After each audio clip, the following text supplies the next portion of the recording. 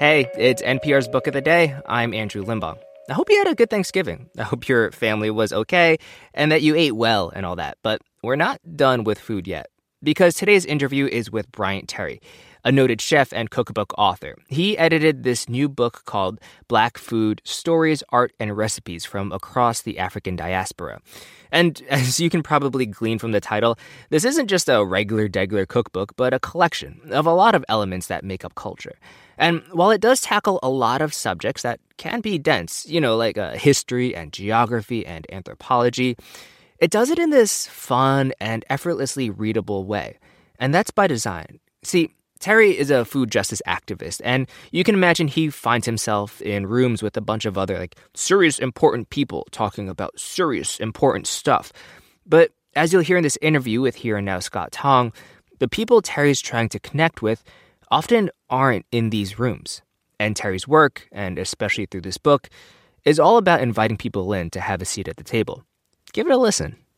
This message comes from NPR sponsor Live Right, publishers of Left for Dead: Shipwreck, Treachery, and Survival at the Edge of the World by Eric J. Dolan. The true story of 5 castaways abandoned on the Falkland Islands during the War of 1812. Available wherever books are sold.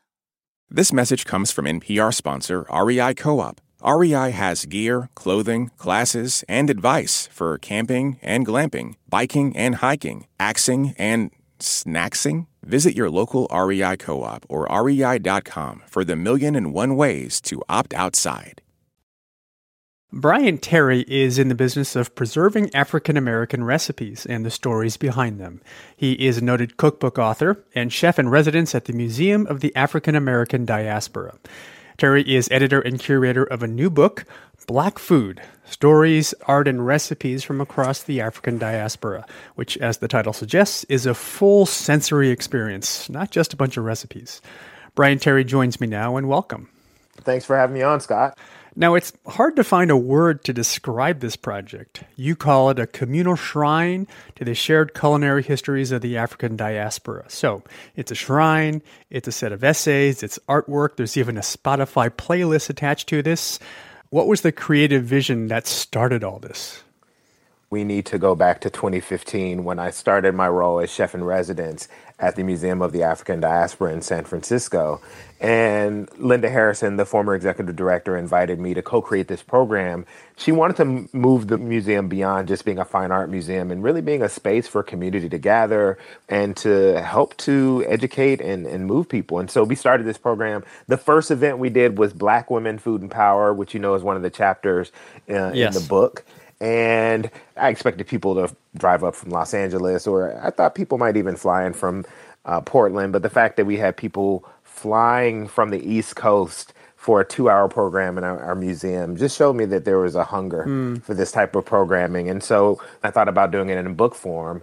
But it was always on the back burner until 2020 when we saw the uprisings. And I decided that this was the time to gift the world with a book that had these diverse voices throughout the African diaspora talking about their various experiences and connection with Black food. Yeah. Well, there is so much to this project. The chapters are big themes and narratives whose stories are told in the food. So let's look at Chapter 2, Migration, and we'll weave in a song you picked for this chapter, All Blues from Miles Davis.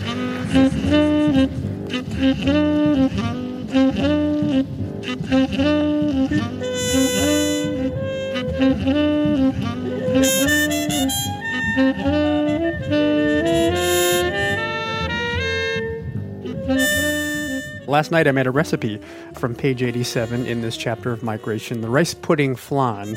Flan de arroz con dulce, sticky rice, custardy flan, caramelized sugar. It's a lot of work, but also very smooth and sweet. But I gather the rice in this recipe helps to map the geography and the important history here, yeah? Yeah, rice is a through line throughout Black food. And there's a complicated history with people of African descent and rice. We know that many of the enslaved Africans that were brought from the Senegambia region to the New World, they were brought because of their expertise in rice growing. But this recipe, just so you know, This is just such a standout, and you can tell me it is labor intensive. Paola Velez. Oh my goodness! I mean, there's caramelizing the sugar on one hand, and then there's the rice on the other hand, and then of course making the custard and baking it, and then sticking it in the fridge. My goodness! Was it worth the labor? What was the payoff for you, Scott? Oh, it's so worth it. First of all, I mean, it makes so much, and you can only eat a little bit at a time. It's rich. It's rich. It's a rich but powerful and sweet experience because, like this history, like this cookbook, there are so many flavors that are combined here. Mm-hmm. And one of the things, and I'm glad you just talked about the kind of multiplicity of offerings to the book, because one thing that I was clear about when I would go to these national gatherings that were geared towards fixing our broken food system, I felt like there were a lot of educational and class biases in these spaces. And so often the conversation started with the heady intellectual ideas around food or, immediately talking about the public policies. And it bothered me that the people most impacted by our quote unquote broken food system, whether they're migrant farm laborers or, people living in urban centers that are often described as food deserts. I didn't see these people in the room, and they certainly weren't at the table driving the conversation about how we should be creating change in our food system. Those moments help me think differently about how we can help people change their habits. And when I think about my own kind of origin story, I like to think that my food justice activism started when I was in high school and I heard the hip hop song Beef, which so brilliantly talks about the violence of factory farming and the impact on animals. Let us begin now with the cow, the way it gets to your plate and how. The cow doesn't grow fast enough for man, so through his greed he makes a faster plan. He has drugs to make the cow grow quicker. Through the stress, the cow gets sicker. 21 different drugs are pumped into the cow in one big lump. Storytelling isn't just about text. It's about recipes. It's about the visual art. I think that there's so many ways that we can help people have this immersive experience and really move them to think about their own habits and attitudes in politics and how they might want to shift them. And I think a recipe can be just as powerful as an heady intellectual essay in doing that. There is so much about origin stories, especially in this chapter. There's one essay in the migrations chapter that calls food the source code from village to dungeon to canoe to the plantations. Boy, I love this term source code. What does it mean to you? Food carries history. It carries memory. It connects us with our ancestors, the land from which we've come, whether it's the kind of real or imagined land of our ancestors. And I think that it's important for us to connect with this so that we really know who we are and that we can move towards liberation. Speaking of liberation, that's the one other chapter I wanted to talk to you about, Land, Liberation, and Justice, chapter 4 in your cookbook. You chose one song for this section, Herbie Hancock's Watermelon Man. Let's listen to that for a second.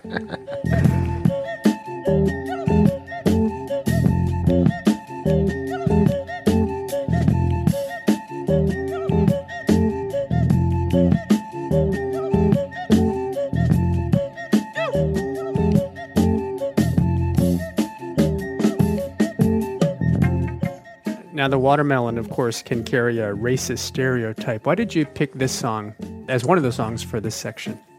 I'm glad you brought up the fact that there's a history of racial stereotypes in African Americans. And, I've been aware of this history since I was a child. It was something that my family talked about. As they saw it, watermelon is one of our sacred fruits. It was one of the crops that many enslaved Africans, newly freed Africans, I should say, after emancipation, this was a way that they had financial sustainability. They would sell watermelon to actually provide for their families. And there was the longest time, Scott, where I refused to eat watermelons.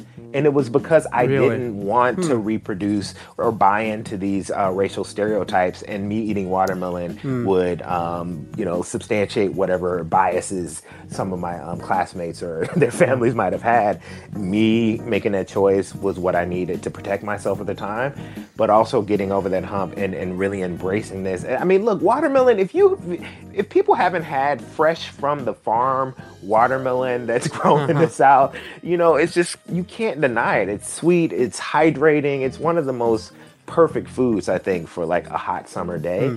And so Watermelon Man, Herbie Hancock's song, is quietly kind of like, a theme song for me. And it really symbolizes my own ability to grow, and also the importance for me to just live my life without the concern of the white gaze. Like, if I like watermelon, I'm going to eat watermelon, and I don't care what anybody says about it. Yeah. So. Now, one dish from the Liberation chapter that I'm planning to make is okra and shrimp purloo.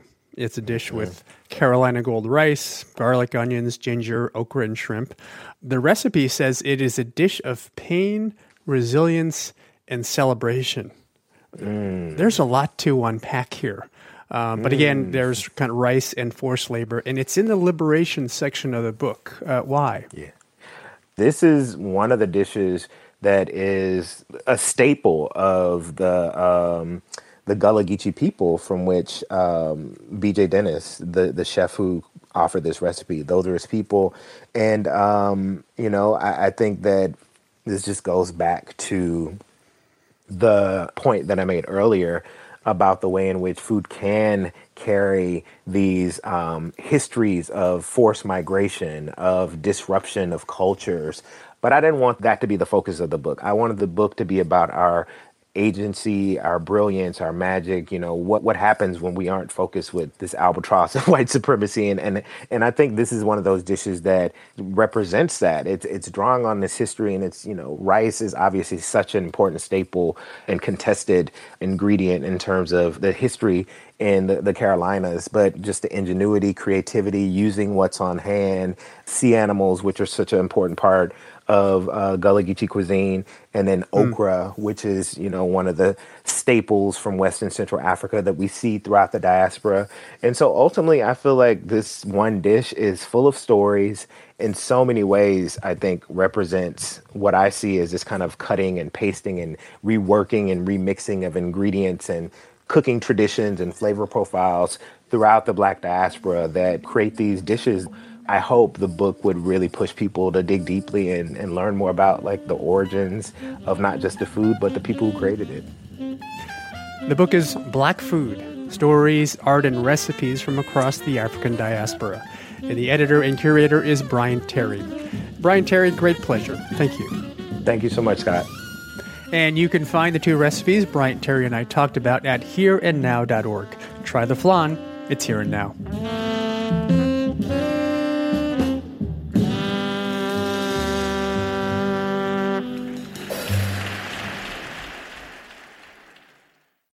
This message comes from NPR sponsor Acorn TV. Acorn TV is brilliant television told brilliantly, from charmingly cozy mysteries to daringly dark dramas. Visit acorn.tv for a 30-day free trial with promo code NPR. Acorn TV. Brilliant.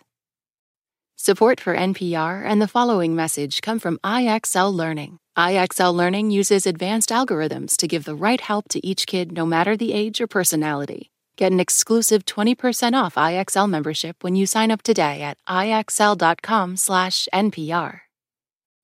This message comes from The New Yorker. What makes a short story work? Explore the minds of writers like Ottessa Moshfegh and George Saunders on the New Yorker Fiction Podcast to find out. Listen to the New Yorker Fiction Podcast wherever you get your podcasts.